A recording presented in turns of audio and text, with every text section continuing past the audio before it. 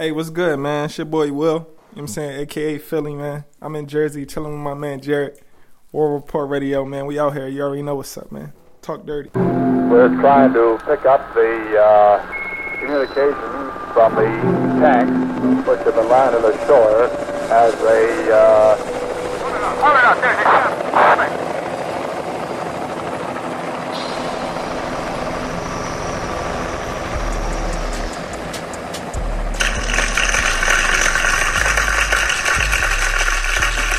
Okay, what's going on out there, folks? Thank you guys for tuning in to the War Report Radio series. I'm your gracious host, Jared Adams, and I'm broadcasting live from Newark, New Jersey.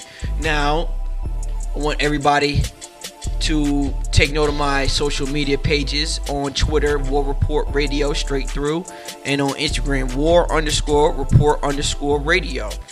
Also, pay close attention to iTunes podcasts section. War Report Radio series is now available on iTunes. So all my iPhone users, make sure you guys like, rate, and subscribe to the show. That way you guys can keep up with all these new episodes I got dropping. Also, for all my Android users, the War Report Radio series is now available on Stitcher Radio. So pay close attention to that. Also, you can like, subscribe, and listen to it on Stitcher Radio now. Stitcher Radio and iTunes. Also SoundCloud. So the War Report Radio series, man, we're trying to do it big this year. Pay close attention to my moves. Watch closely. We got to feed the streets with another great interview. Shout out to Rashawn Davis. I got a great interview dropping today. We're not going to waste any more time, man. Here it is. Peace. All right, we got a special guest. Rashawn Davis, man. Say what's up to the people out there. What's going on? What's going on? Thank you for having me, Jared. Yeah, man. Excited to be here. I'm a huge fan of War Report, so it's a treat to be here right now. Okay, now break it down for the people listening out there, watching. Who is Rashawn Davis to the people, man? That's a complicated question. I like to think of myself as a jack of many trades. I'm an activist. I'm a community organizer, and I'm somebody that cares about Newark. So my mom and my family have a long history here. My grandfather came to Newark. My grandfather came to Newark in 1936. My grandmother was part of the Student Nonviolent Coordinating Committee here in the 60s.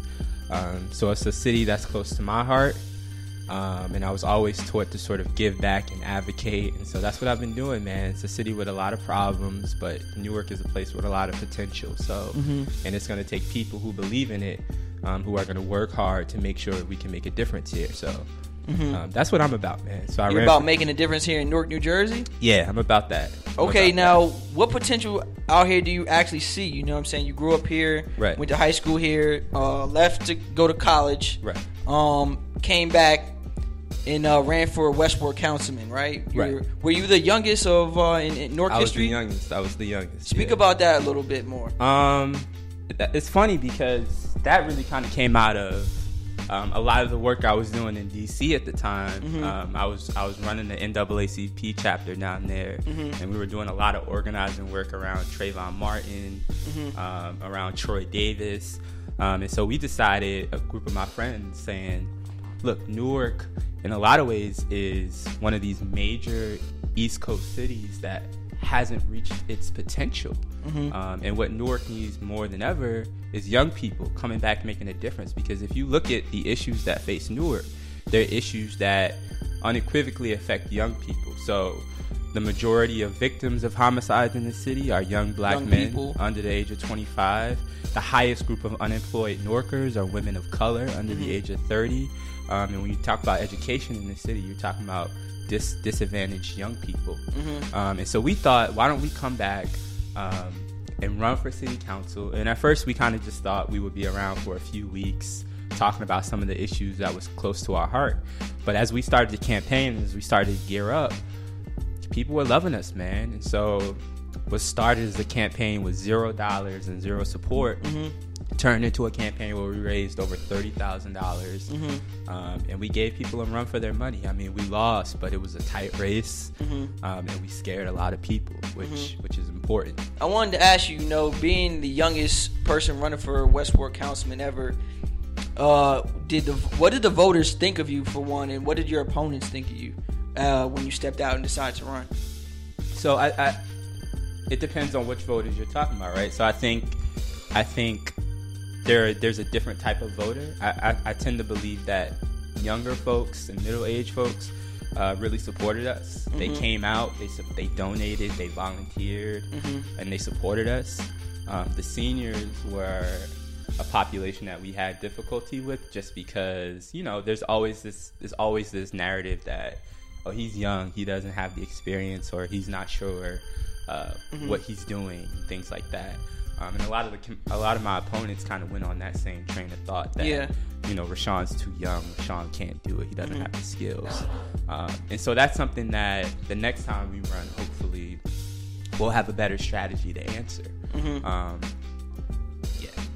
Okay, so to my understanding is you were still in college though when you decided to run. So what was it like going back from Georgetown back to Newark, doing a campaign like that way, and like what about all that added pressure? How did that weigh on you, and how'd you do to overcome that? It was tough, man. I mean, senior year was tough at Georgetown because during the week I was kind of taking classes, and during the weekends I would travel back up to Newark to campaign, and it was an exciting time nonetheless because we were getting all this attention from folks, and we were campaigning and people were supporting us. So it was a great experience, but at the same time, you sacrifice a lot of things too. So we didn't always get to go out on weekends, or there are a few things that we missed that we wouldn't have normally missed. But the thing that made it all worth it is a lot of my closest friends at Georgetown were with me every step of the way. Yeah. So they would travel up here with me every weekend and just be that support system. Yeah. And yeah, that's what made it all worth it, man. It was really a team effort and really a collective effort. Okay, well, I guess I gotta ask you next is you spent some time in like Pittsburgh and like other cities like that. Yeah. In other cities that have more youth representing the city per se. How do you feel about youth representing a large city? You know what I mean? Is that necessarily a good idea? In your case, I guess you have to advocate for that because you're running. I think it's about, in any particular city, it's about making sure that the leaders of that city are representative of the demographics of that city. Yeah. So you take a city like Pittsburgh, which Luke Ravenstahl, who was the mayor of Pittsburgh for about 4 years, he was 27 years old when he was elected, and at the time he was considered one of the youngest mayors in America. Savante Myrick from Ithaca, New York, after he graduated Cornell, ran for mayor of Ithaca, and was one of the youngest mayors in the country. And so, how old was he at the time? Do you know? He was about 19 or 20. 19 or 20? I'm sorry, I think he was like 22 actually. Okay. Yeah. So I think it's about making sure, but Ithaca and Pittsburgh tend to be very young cities, and so it's not surprising that they would elect young people to represent them. And you take a city like Newark, where 33% of the people that live in Newark, and mind you that Newark is a city with officially 300,000 people, but there are a lot more people here because we have a huge undocumented population in Newark. So I would put the number closer to 350, 375,000. I always thought the number was closer to 200,000. No, but the official census number is 300,000. Okay, so about 350,000. So, and 33% of the people who live in this city are under the age of 30. Okay. So what that means is that we have a huge youth population in this city. About one third, and they aren't being represented. If you look at the city council, if you look at our previous mayors, there's this notion that you won't be elected in this city unless you're 40 years old. And that is not representative of the people who live here. Okay, but out of the population that you said, about one third is under 30. Yeah. What percentage of that 30 or one third can actually vote? You know what I mean? Is eligible to vote. Right. And that's I don't know the number to that, but I'm assuming that it'll probably be about, maybe of that 30%, maybe 60% of them are able to vote. Okay. But the point is that even if you're 15, 16, 17 years old, you're not allowed to vote, and you're not allowed to vote, the problems of this city still intimately affect you. Yeah. You talk to absolutely. any 15-year-old in this town, you know, they can probably give you a memory of coming back to school one year and hearing that 2 of their friends have been killed. Or they can give you a story of coming home and there's no food in the house, or their parents can't find a job. And so a 15-year-old in Newark is not like a 15-year-old in, you know, frankly, a place like Pittsburgh or a place like Montclair. Okay. And so they deserve to have their rights represented. Okay. And so that's why I think we have to make sure that we have young people as representatives of this city, because this city is a young city. Okay. Do you feel that even if there was the opportunity, right, to elect somebody, for that role, do you think that the young people will come out and vote? Because speak on that a little bit. You know what I mean? Did you guys run into any problems of getting young people to actually come out and vote in the first place? So I think in any election, it's difficult getting anybody people to to vote. Particularly young people. Why? You know, they say young people tend to be apathetic towards politics or distrustful towards politics and government. But I think what we found in our election was that young people were coming out in droves. So we were registering young people to vote. Young people gave us their support. I think what needs to happen is a full-out campaign to make sure that we get all these young people that are in this city eligible to vote. Because the reality is like, it's not that people don't want to vote. A lot of people just don't know how. Like, a lot of people, and it sounds simple, but it's an important thing. Like, I remember walking down the street and talking to folks, and you know, there are people who are like, well, I have a misdemeanor, I'm not sure if I can still vote. Like, I don't know where to get a form, I don't really know how to fill it out. How do you feel about registering to vote in the first place? Why do we need to register to vote in the first place? Why can't we walk to the ballot with an ID and vote without being registered?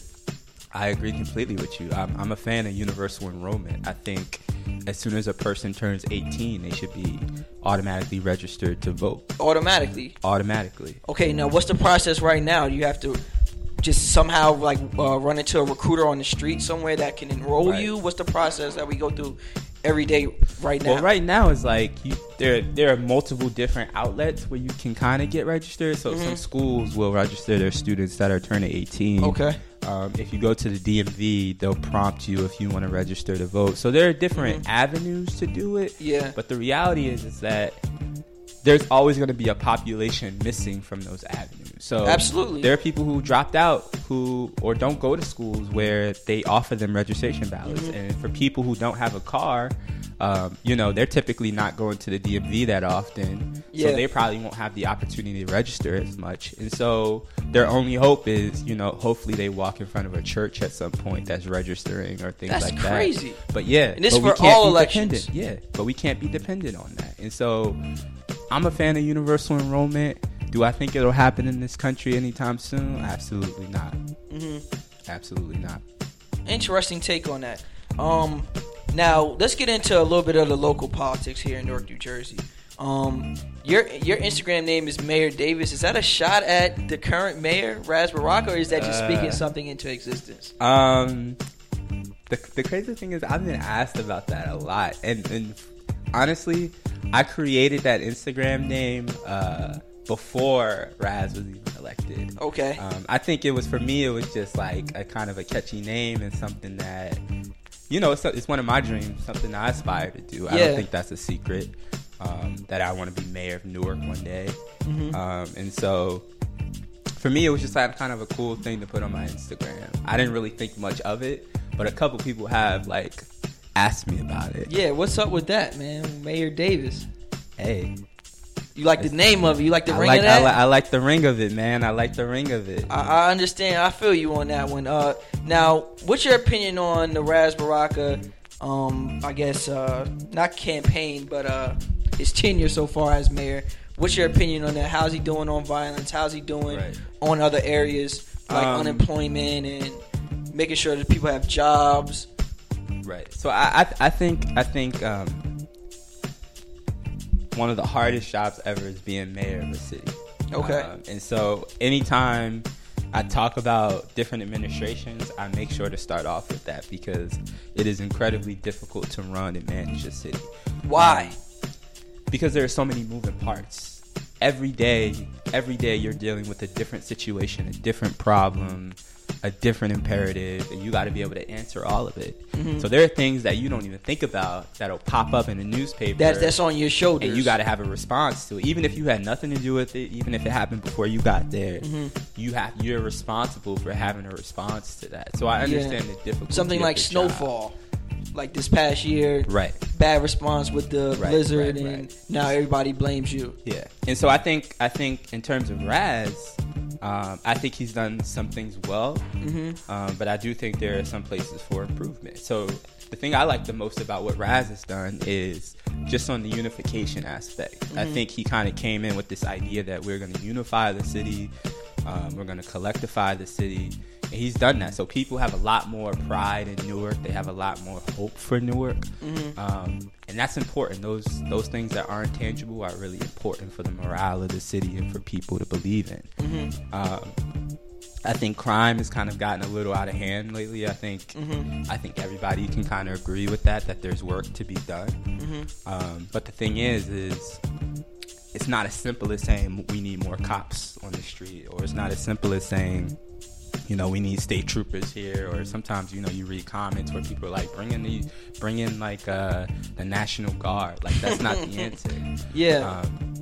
Crime in a lot of ways is a symptom of a lot of other issues like poverty and lack of education, unemployment, and those are bigger systematic issues that one mayor can't address. Okay. And so while Raz can probably start turning the tables on it, it's going to take consecutive mayors to push just as hard to solve some of these issues, because people aren't going to stop robbing you on Avon Avenue if we can't get them jobs. That's just the reality of it. We could put as many cops on Avon Avenue as we want to, but that's not going to stop petty thefts if those people don't have money to feed their family, if they don't have money to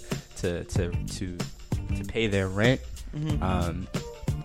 You talked about systematic issues facing Newark and just other urban communities, I would say. Now, where does that stem from? Does that stem from the very top of the government? Or is that like systematically put there like on purpose? Like, what's your opinion on systematic injustice and systematic racism? Oh man, that could be a whole nother episode. Yeah, that's a whole nother. I think the short of it is like it's a little bit of everything, man. This country has a history of repression of people of color, and that has played out in reality. 200 years of slavery, another 100 years. Arguably 400 years. Yeah. Well, 200 years of slavery, 75, 100 years of Jim Crow. And really just recently, I'm talking about in the past 50 years, we're kind of getting a sense of independence and liberty. And it's a lot of ground to make up for.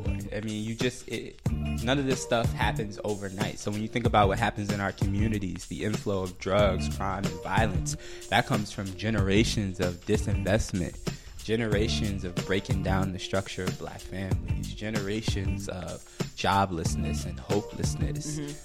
And when you beat the hope out of people, it's hard to come back from that. Now knowing that, right? Say like me and you can openly discuss that and discuss it as fact. Yeah. And I understand that you're, I guess, the chair of the Young Democrats in Essex County. Am I correct on that? Yeah, I'm the president of Young Democrats. President of the Young Democrats. Now, why is it so difficult for Hillary Clinton and Bernie Sanders to discuss that type of issue on a large scale, do you think? Because we're here discussing it openly like it's a fact. Right. But the mainstream media will never ask these questions to the mainstream, like the national politicians, not mainstream, national politicians, to answer those type of questions. I think something that, and I've wrestled with that question too a lot, and I think the short of it is like if if you have really taken the time out to travel this country, you understand how large it is and how diverse it is. Yeah. You know, I was in Arizona about 2 months ago. It was my first time in Arizona, man, and the culture out there, you know, like places like New York City and Baltimore and Brooklyn couldn't be farther away from them. It might as well be a different country for a lot of those folks. And so these sort of coastal cities like Miami, Baltimore, DC, New York, Newark, they tend to be cities where people of color migrate to. Yeah. Coastal cities, because they have rivers and things like that. But if you go to the other side of the country, or the Midwest or the South, you see a different country. You see a different America. And so their thought process about what makes America a great country is oftentimes different. And if it has nothing to do with this at all. Right. And so if you've grown up in rural Texas, or if you've grown up you know, outside of Phoenix, Arizona, it's hard for you to understand, you know, what's happening in, you know, East New York and Brooklyn, or what's happening in the South Ward of Newark. It's hard to relate to that. It's hard to empathize with that. And so when you see people flocking towards Donald Trump and his message and all those things, you understand that a lot of those people have no experience with the people who are receiving the worst iterations of this stuff. They have no experience with the people of color who are suffering in this country. So they're ignorant to the issues, you would say. Literally. The people. Okay. Well, speaking of Donald Trump, let's go on to Donald Trump now. Why do you think he's been so successful thus far? In the second part question to that is, do you think Donald Trump now opens the door for a normal person to possibly run for president or run for senator or something like that? I think Donald Trump has been successful for the same reason that Bernie Sanders has been successful, is that they both excite the farthest ends of their party. So for Trump, you know, this idea of restoring America, this idea of making America great again, excites folks who feel like this country is being taken away from them. You know, you got 6 states that are now what they call majority minority. So they're, you know, they're more than 50% of color. Which states are those? Do you know which California, Florida, possibly? Florida, and I'm missing the other 4. And there are a few states, I think there are about 9 states that are headed set that to way? flip in the next 10 years, New Jersey included. Okay. And so that idea scares people, that this will become a country of color. I think scares people. And Donald Trump kind of incites those fears, and he leverages those fears. And so he's got people like, yeah, I don't, I don't want, a lot of people looked at Barack Obama and was like, well, this, he's a novelty. He's sort of the exception. Okay. But I think when people think about the idea that there might be multiple Obamas. Yeah. Or something more in the fold, or something coming next. I think that's scary to people. And I think that's why he's been successful. Okay. But it has nothing to do with his approach as well, or is it just the fact that he knows what to say at the right times to the right crowd? I mean, I think it's that. I think honestly, and I can say this sort of independently, is that he's a good orator, and good orators know what to say, how to say it, and when to say it. And so he does it. Anytime someone comes for him, or anytime someone says the wrong thing towards his campaign, he always counters it in a way that gets people laughing, that gets people excited, that gets people angry. He incites these different emotions in people, in the same way Bernie Sanders does.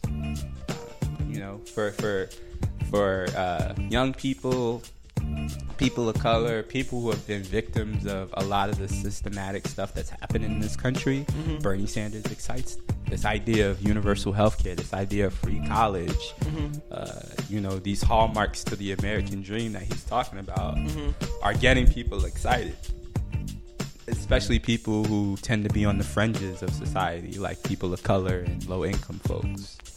Okay, now, just to go back, just to hammer this in one more time, I got a question about as far as what goes on behind the scenes, as far as the Clinton campaign Sanders campaign and the Trump campaign. Yeah. Now, you broke it down saying that the country is so diverse and so large that, you know what I mean, somebody in Arizona may not have any type of relation to somebody in Brooklyn.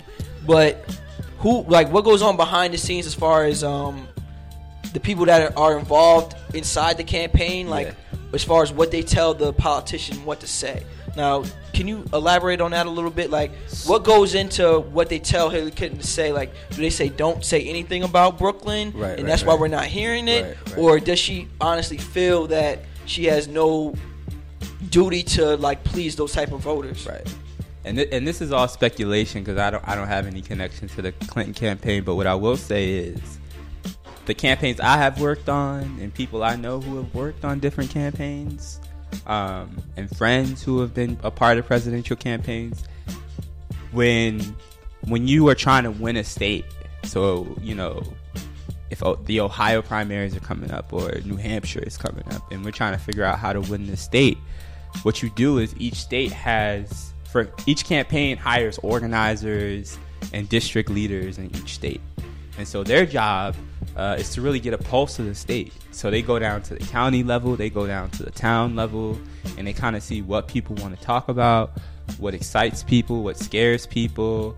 And that plays a huge role into how the candidate speaks to that different audience. You know what I mean? Okay. Like, so if I'm in the Midwest, if I'm campaigning in Ohio is still very much a blue-collar state. It's a state of manufacturing and you know, middle-class America. Yeah. And so when I go there, my speech is going to be different than, you know, if I'm campaigning in Jersey. If I'm speaking in Newark, okay, or if I'm speaking in Miami, or if I'm speaking in LA. Like, those are different speeches. And so they hire people to make sure that they understand what the pulse is. Okay, now can that have negative effects though? Is what I'm probably asking, because to me, it shouldn't necessarily have to be that way. You know what I'm saying? I would love if my politician was more straight and direct with the real issues going on, and even if there are different issues facing Brooklyn and Arizona, you can say that. You know what I'm saying? Like, and just paint a full picture. You know what I mean? No, I agree. I think the thing is, though, is you can kind of talk about these. You can talk about, like, these larger issues of, like, employment, you know, U.S. security and things like that. But I think ultimately, if a presidential candidate is coming to my town, I want to hear what they have to say about my issues. Okay. People tend to be selfish that way. So, you know, sure, Brooklyn has its own problems, but, you know, don't come to Youngstown, Ohio talking about that. Like, okay, because I want to hear about, you know, I want to hear about my manufacturing job. I want to hear how you're going to keep my blue collar town afloat. You know what I mean? And so, unfortunately, people are self-interested, and so when candidates travel to different places, they kind of have to be lasered in on what are the concerns and the hopes of the people in this particular space. Okay, now, just to bounce off of that, right, and kind of move into another topic, do you feel that it's okay to possibly mislead people and tell them what they want to hear as a politician? Absolutely not. I don't think it's good to mislead people. Or promise them things, or just say, "Oh, we're going to lower crime. We're going to do this." You know what I mean? Because that's the goal. Well, you know what I mean? And it sounds nice, but so I think I think being misled is one thing, but I think having goals is another. So anybody who's an elected official, you have goals where you say, "Listen, in 4 years, I want crime to go down 50%. Or in 4 years, I want to add 4,000 jobs to the city." And those are goals. And I may not necessarily reach those goals, but if I don't, that's not me misleading you. That's reality. Like, we had these big goals, which you expect us to have. Like, you don't want an elected official coming in and on the first day saying, like, you know, I wanted to do this, but in reality, I'll probably only be able to do this. Like, no one wants to hear their elected officials say that. Okay. Everybody wants to hear their elected officials say, you know, I want 4 new skyscrapers. Like, I want 4,000 They want a jobs. vision. They want want a plan. vision. You know, Okay. they want vision. And so you give them that vision. And it's up to you to try to meet that vision. And more times than not, you know, we tend not to meet those visions.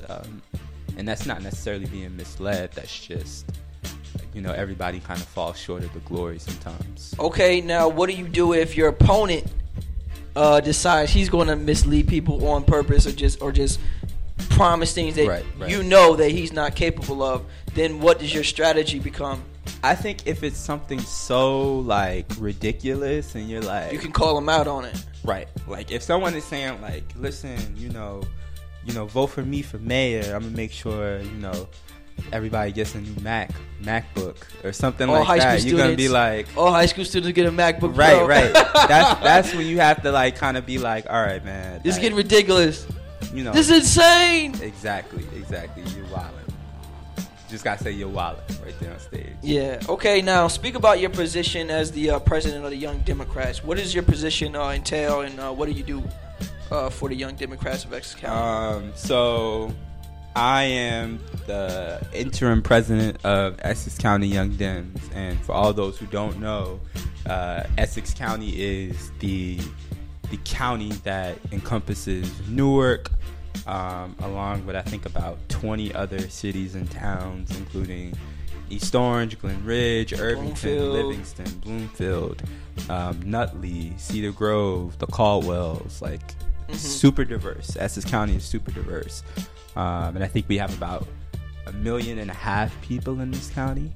And so what we do is we're in charge of making sure that young Democrats between the ages of 16 and 35 are engaged in the process. And that's a wide mandate for us. So we do everything from mixers and gatherings to happy hours.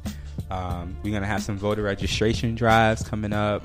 We'll have panels, discussions. And so our job is just to make sure that People are engaged. young people are engaged, especially because if you look at what's happening in Newark, specifically downtown Newark, if you look at what's happening in parts of East Orange, what you understand is that young people are moving here at a very fast rate. And we won't really be able to quantify it until the next census, but I can tell you that the demographics and the dynamics of Newark and the entire county are changing. New York is becoming super expensive. Jersey City is becoming really expensive. And so the next city on that path line is Newark. Okay. Do you feel that the Ras Baraka administration should focus more on bringing outside monies into Newark, similar to a Cory Booker administration? What's your opinion on that?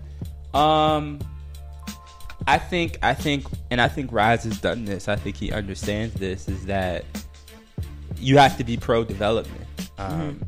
Newark just has, and a lot of people, I've heard a couple people, even at this point, throw around that gentrification word, saying that It's coming. parts of Newark are already being gentrified, like Okay. Halsey Street and University Heights and the Ironbound. And the reality is that it's not gentrification, because I don't think people are being displaced. I think just a lot of development is happening in places that were, for a long time, underdeveloped. There was Yeah. nothing there. So Yeah. people, they're building stuff where, like, And Newark has a lot of space. it's a lot of space. I mean, I think it might have been 6 or 7 years ago. Stephen Pryor, who now works for the governor in Connecticut, he used to be the economic development guy here. He said he believed that Newark could fit another 100,000 people.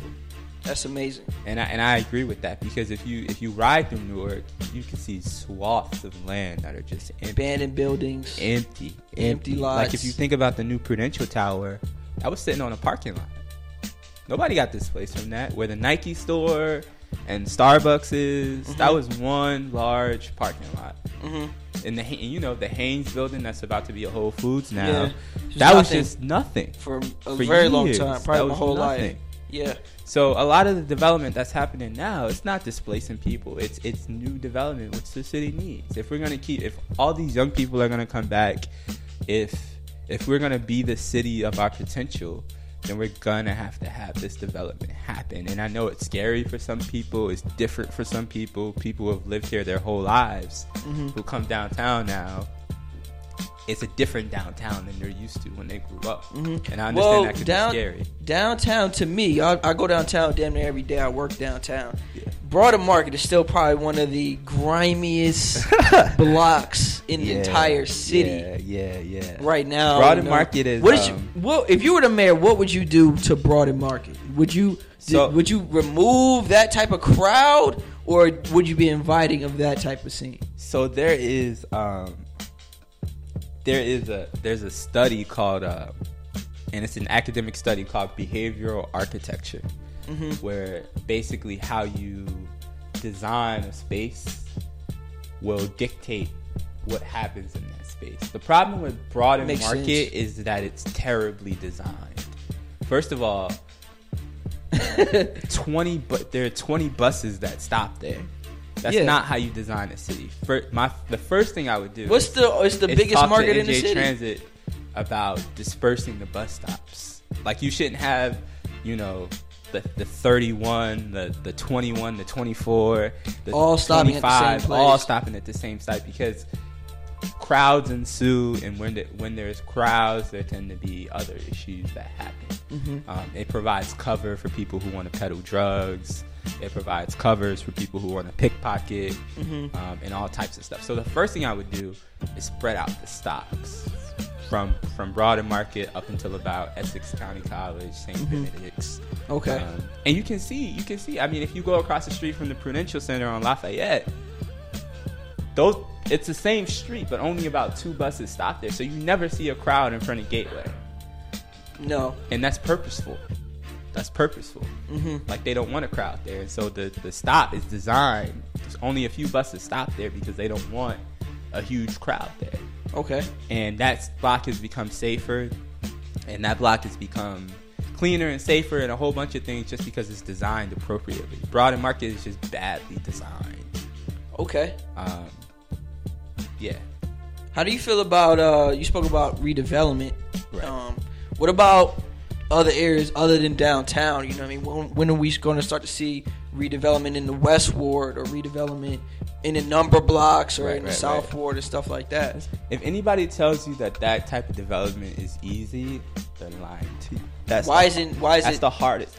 Downtown is easy development because it's located near mass transit. It has all these venues like the Prudential Center and NJ Pack. Hotel Indigo now. Newark is becoming, in a similar way of what's happened in Detroit, Newark is becoming a brand, and people are coming in and doing photography sessions of the buildings and the architecture and the graffiti. But what's happening in the number streets and places like the West Ward is a bit more difficult because there aren't amenities up there.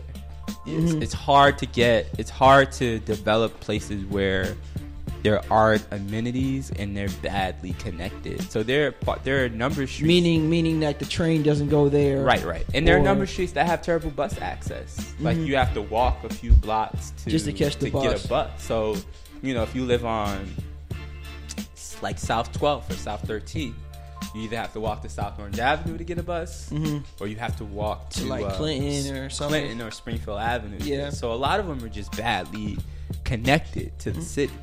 And the other thing is that we just don't have the amenities. And then the third thing is that development is not going to happen in any of those places until we're able to essentially fix a lot of those structural problems that is faced. We need people to be employed. Like, we need good schools. Like, we can't get new people to move up there if the schools are terrible. And we shouldn't want the people who currently live up there to have terrible schools. So there's a lot more structural things that have to happen in the neighborhoods for development to really take off. But what I will say is that's in particular places. There are other places that I think development is going to start and it's going to boom, and it already has, like Wellsburg in Newark. Its location in Seton Hall has really been an asset for it. And if you see what's happening in Wellsburg, houses are being brought. And it's a beautifully kept neighborhood, Wellsburg and Ivy Hill. If you look at the Weequahic section, Some development has started. They're extending the PATH station out there. Which I've heard about. When is that supposed to come? Like 2017? Yeah, something like that. But that's a massive project that has huge implications for the South Ward. And so stuff is happening. People just have to practice patience, and people have to understand that these things don't happen overnight. If you look at where Brooklyn is now, Brooklyn's development started in 1990. It's taken 25 years to get where it is. If you look at DC has been in it about 10, 15 years now. So it takes time. And I would say, Newark is truly about 3-4 years into its development. So it'll get there. It'll just take some time. It's going to take some time. Okay. You briefly discussed and mentioned schools. You know what I mean? I want to talk to you about your opinion on Newark schools, both Newark public schools and the charter school aspect of Newark right now. There's been a lot of, discussion, anger, bad politics surrounding Newark public schools and the charter school aspect in Newark. There's been a lot of money, I would say, flown around. What's your opinion on the charter school expansion, for one, and them possibly and sometimes taking away from the money that Newark Public School is allotted to, and reshaping Newark Public Schools? Do you think charter schools is kind of a hindrance to Newark Public Schools, or can they coexist? And I'm always careful about approaching this topic because I didn't go to Newark Public Schools up until I went to high school. So I don't have as much experience with Newark Public Schools as a lot of people, but what I will say is I'm a numbers guy. I'm a data-driven guy. So I think we should look at where the success is and capitalize on it. If the goal should be above anything else to make sure that kids come out of the city with a decent education, and a decent shot at college and a decent shot at a good life. That should be the goal, period. And so if charter schools do that, then we should be supporting charter schools. If public schools do that, then we should be supporting public schools. And if we see charter schools succeeding but public schools aren't, the dialogue shouldn't be how do we delegitimize charter schools to help public schools get better. The argument should be, how can we take what charter schools are doing and gear them towards what's happening into our public schools. And charter schools, vice versa, should be how do we support public schools? Because the reality is one city, it's all the same kids. Yeah. And the goal should bottom line, when the kids are out of school, they're going to be face to face with each other. So you better prepare them for both sides of the fence. And so it should be about how do we bring these two groups together. The crazy thing is, man, is if you listen to some of the dialogue that people are saying, or how people are saying, it's so me versus you, and it's dangerous dialogue, bro. And so it's how can we expect our kids to act a certain way if we got parents and teachers and students fighting in the streets over this charter versus public debate? So okay, well, what happens when the charter school industry, because it's a private industry, am I correct about that? It's a private industry. What if it does something like try to buy Weequahic High School or something like that? Or doesn't that take away from what public schools is trying to do in the first place? Or right. You know what I mean? Because what I'm saying is I understand where you're coming from, and I agree with you. You know what I mean? The whole topic should be more around the kids and their education. Yeah. But the reality of the situation is, the politics of it is just so grimy and so dirty that the charter schools almost have like a stranglehold over the public schools, in my opinion. Right. I think Newark Public Schools has a strong legacy that it should preserve. It's one of the oldest school districts in the country.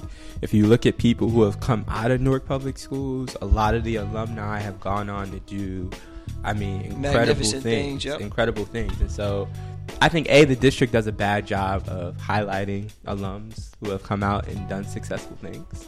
I think they should have an archive, a center that celebrates You know, I think Newark should have just a learning center that people can, the walk into. the hundreds of years of education that has happened in this city, and the products that have come out of it, like Ed Koch, who used to be the mayor of New York City. The guy is a graduate of Weequahic High School at that time, Southside High, or Shabazz. I'm sorry. And so, but a lot of people don't know that type of stuff. I didn't know. Like, a lot of people don't know that stuff because it's just like there's no way to find it. And so we have to do this. The Newark Public Schools has to do a better job of touting its history so that people can understand the importance of this district and the historical importance of this district. And it's unfortunate that what's happening is that as charter schools open, traditional public schools lose students to those charter schools. And so now these traditional public schools that were built for 1,000 kids, 1,500 kids, now have 300 and 400 kids. And then it just becomes, it doesn't make sense to keep schools Funneling open. money, Keep lights, keep heat, keep staff, water. If a school that was built for 1,500 kids now only has 300 kids. And so it's a tough dilemma, and I'm not sure the solution to it, because if I'm a parent and my kid, you can talk about Newark Public Schools, this school getting better and doing things, but if I'm a parent right now with a kid right now, of course I'm going to choose the school that I think is best for my kid to succeed. That's just the reality. And so we got to figure out a way to make sure that Newark Public Schools can compete. And With the charter schools, or just compete with the country? Compete with the country. Okay. Compete with the country. And I don't know what that will take. But listen, if you look at other industries, man, the tech industry, sports, competition breeds innovation, bro. And it should be no different here. I mean, I know people don't want to hear that, but that's the reality. If charter schools, if people are afraid that charter schools are coming in and taking over, and listen, they're a precedent for that. New Orleans is now 100% charter schools. DC is about 50% charter. What is Newark right now? As far I as think the number? Newark might be 40, 35% charter 40%. school. Innovation breeds competition breeds innovation. So the Newark Public School has to get innovative about what it's offering students. You got to give students a reason to come. We can have this debate all day, but if I'm a parent and I want the best opportunities for my child, I'm going to send them where I think the best opportunities are. Okay, now briefly discuss your stance on gang and gang violence here in Newark. Ras Baraka had this mandate, you know what I mean, kind of how he's going to reduce violence, and they wound up arresting 70 something Grape Street Crip members, whatever you want to call it.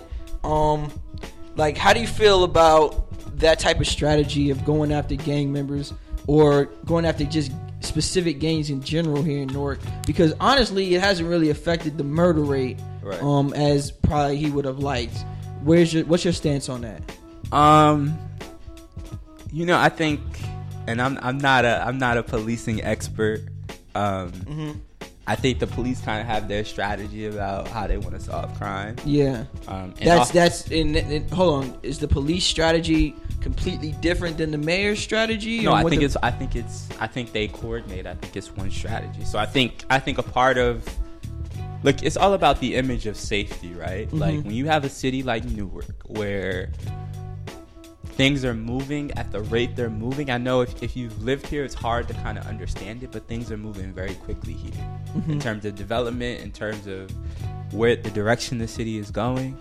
And so when you think about public safety, you think about actually making the city safer, but you also think about the image of safety. And so that's why when things happen and you pick up the Star Ledger and you see that this person's been arrested for this shooting, this person has been arrested for this and this, it may not necessarily put a dent in the crime rate, but it's about the perception of safety. So it makes people feel safer knowing that some guy who shot some other guy is now in jail off the street. Okay. But most people understand that crime is kind of this fluid thing. Like it's not always about locking people up. That's not always the solution, because as we know, retaliation happens, people get out, things happen. And so the solution is these more substantive things about approaching crime as a public health issue, which the mayor has talked about.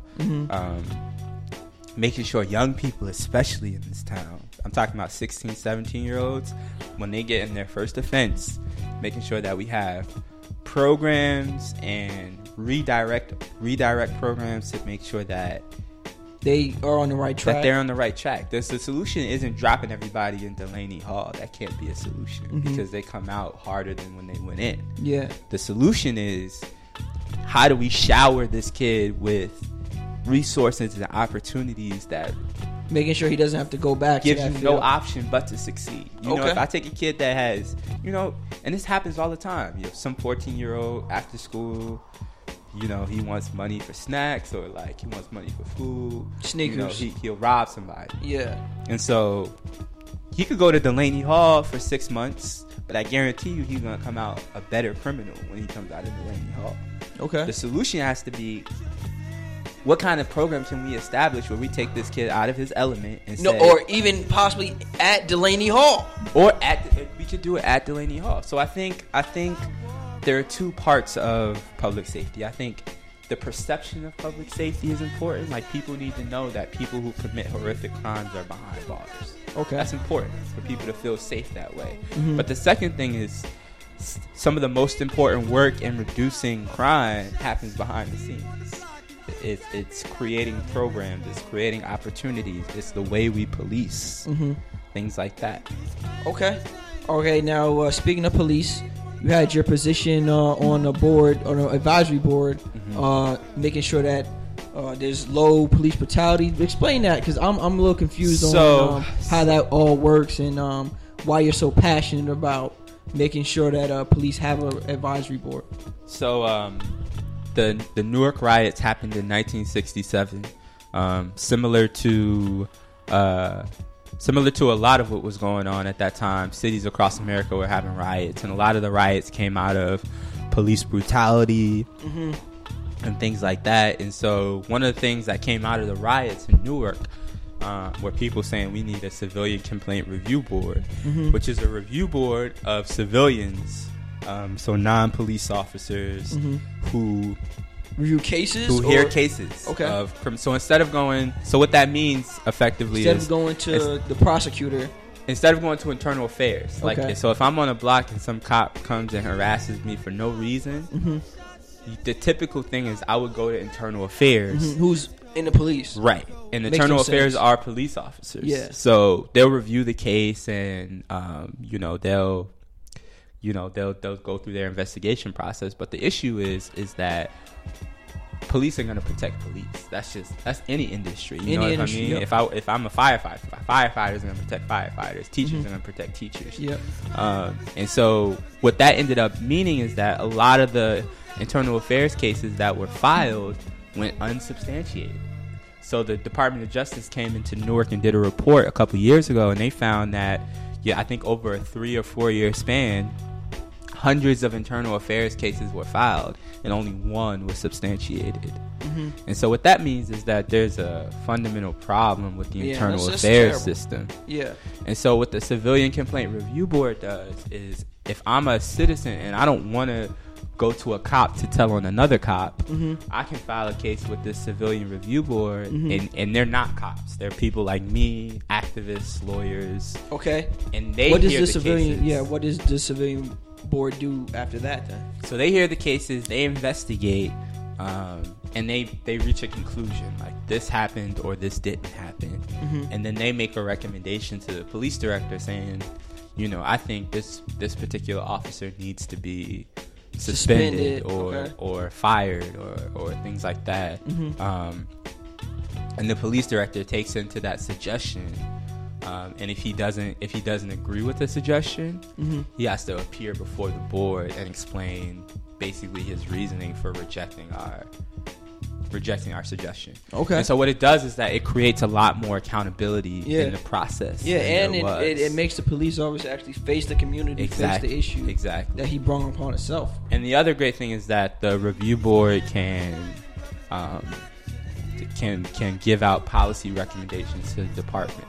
So if I see this particular pattern of behavior happening, I could say, like, y'all need to change how you're doing this, or, you know, we can recommend procedural changes to the department. So it's exciting, man, and it's something that Newarkers have fought for, you know, going on 60 years now. So this is really, and tomorrow is actually the final vote for it. So tomorrow night, 6 p.m. At the City Council chambers is the final vote for the Civilian Complaint Review Board. And it will really be a historic day for literally generations of Newarkers who have been calling for this. Okay, a few things before you get out of here. I know we're running on some pretty good time. We got a lot in already. Yeah, we got a lot in, man. It's been a good conversation. A few more things to discuss, right? I wanted your opinion on Cory Booker, the former mayor of Newark. Give me the good, the bad, and the ugly of Cory Booker. What's your opinion on this guy? The good, the bad, the ugly. You don't have to give me the good, the bad, and the ugly. Just give me your opinion. Let me start with the good, right? He's a dynamic person, right? Yeah. Great orator, like you said before. He's a really dynamic person. And despite, you know, how people feel about him and his record in Newark, the reality is that he brought a level of attention and notoriety to Newark that I would agree to was that. Absent from the city for a while. Period. He brought as far as nationally, and a type of national attention to the city that Newark needed. Like I was saying earlier, like any mayor, there are things that you do well and there are things that you don't do so well. I think there were things that were missed in the Booker administration, but that's a part of what it means to be mayor. But overall, I think he had some really substantial benefits to Newark. I think he gave some really substantial benefits to Newark. And so I think, you know, like everybody else in this country, his future is bright. Okay. I think he'll go on to do some really incredible things. I wouldn't be surprised if we hear about a President Booker in a couple cycles. I'm glad you mentioned that, and I didn't have to bring it up. You know what I mean? So, speaking of Cory Booker, you know what I mean, and his future aspirations, you know what I mean? Do you think he has deceived the people a little bit? Because deceived. What do you mean by deceived? Well, I'll just come straight with it then. Okay. Do you think he's deceived people as being a senator right now, but wanting to be possibly the first openly gay president? Do you think, is that fair to ask?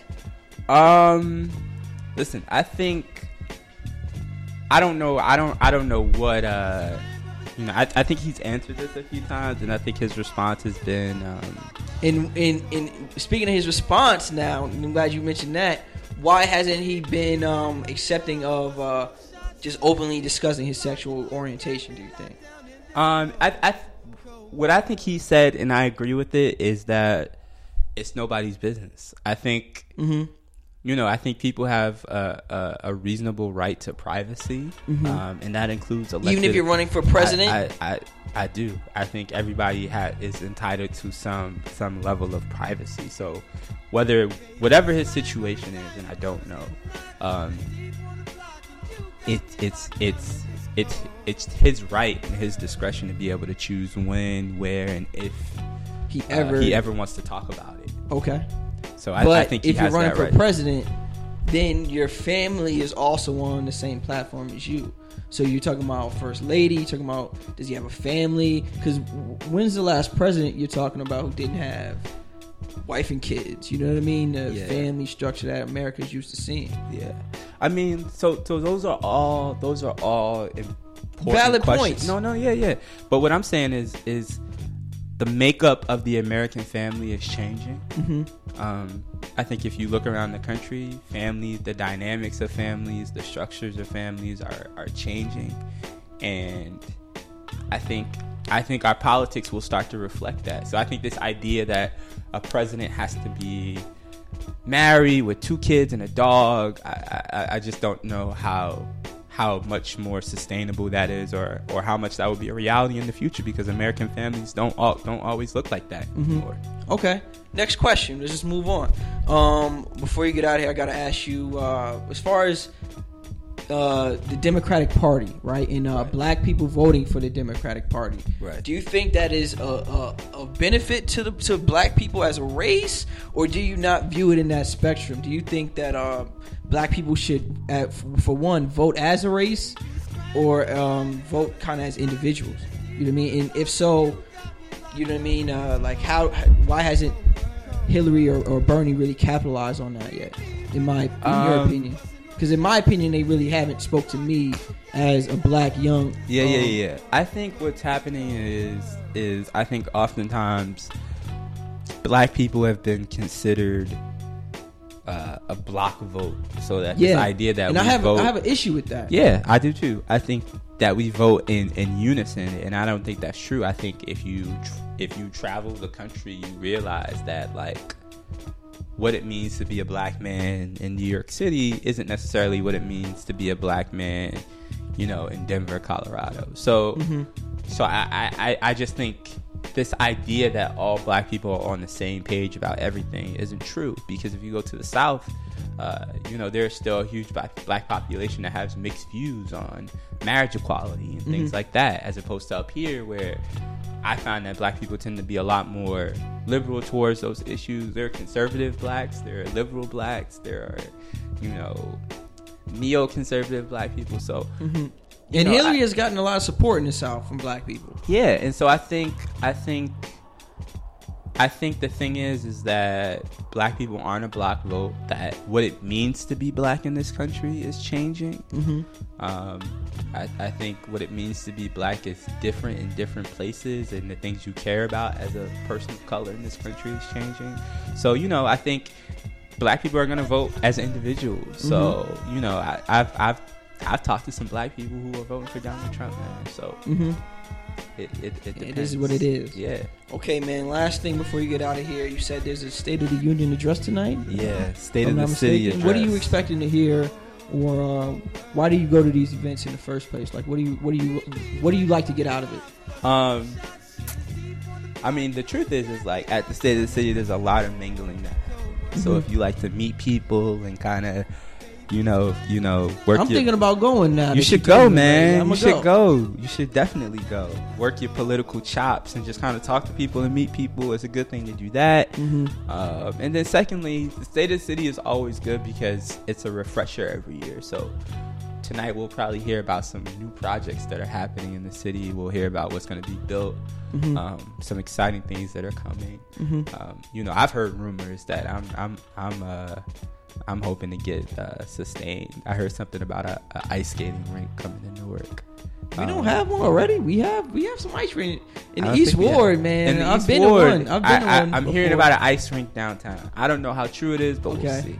Oh, like an outdoors one? Like an outdoor kind of, yeah. Maybe right by Dinosaur Barbecue they could fit one in. Maybe. We'll see. I mean, it works with the devil's aspect, so you got that there. So, but we'll see. So State of the Cities are always about bringing new life here. So we'll hear about some of the developments that are happening, and we'll hear about some of the issues that are going on. So the lead in schools, that big issue. We'll hear about different crime stats. So it's always just good to kind of get a refresher about what's happening. Okay, you want to talk about lead in schools real quick? What do you want to talk about? Lead in schools? Not only just the Flint, Michigan whole aspect, like what do you think should happen to the governor of Michigan right now, and how does that kind of correlate to the issue that New York is facing right now, real quick? I think Rick Snyder, who's the governor of Michigan, I think if he should resign. I think if he knew about this before, if he knew about what was happening in Flint before it became public, I think he should resign. Because I think what's happened in Flint is nothing short of a tragedy. Tragic. A generation of children have been poisoned. I think the situation in Newark is a lot different because the lead levels weren't as high. That's the first thing. Much lower. And this is something that's only affecting schools. It's not like the entire Newark water supply is filled with lead. That's not true. Rough.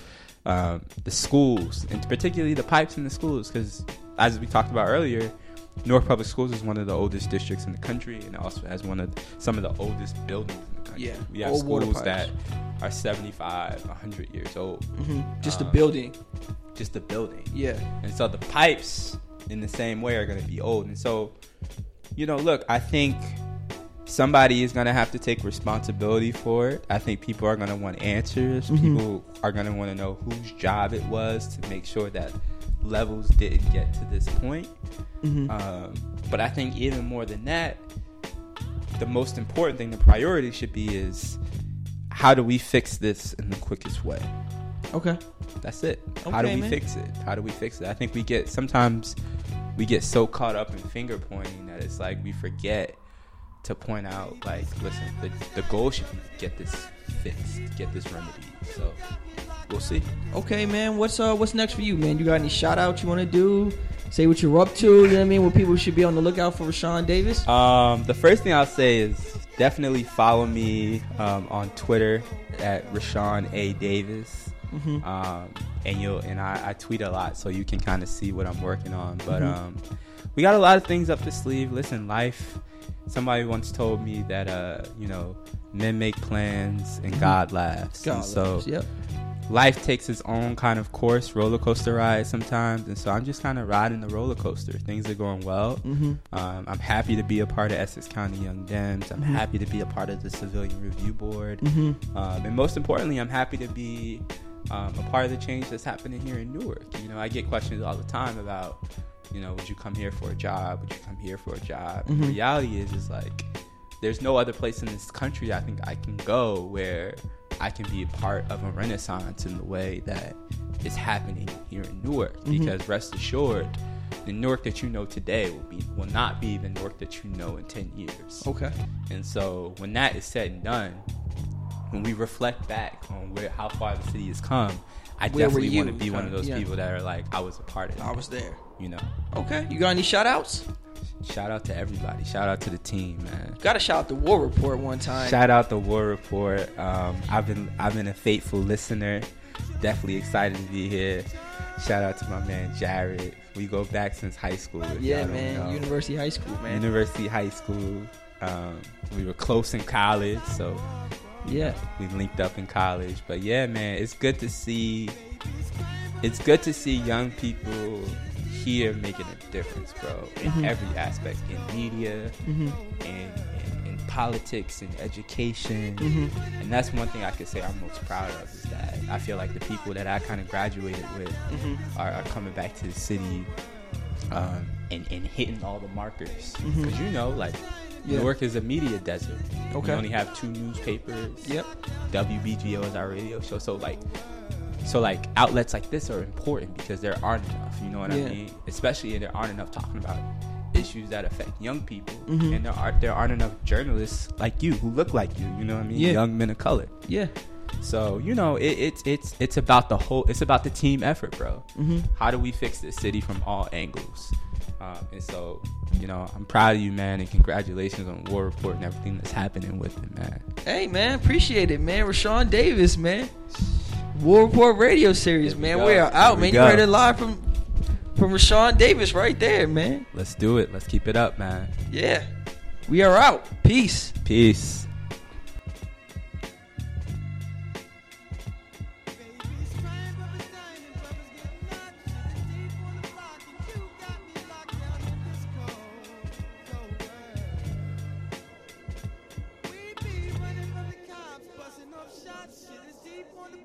You got me locked down in this cold world.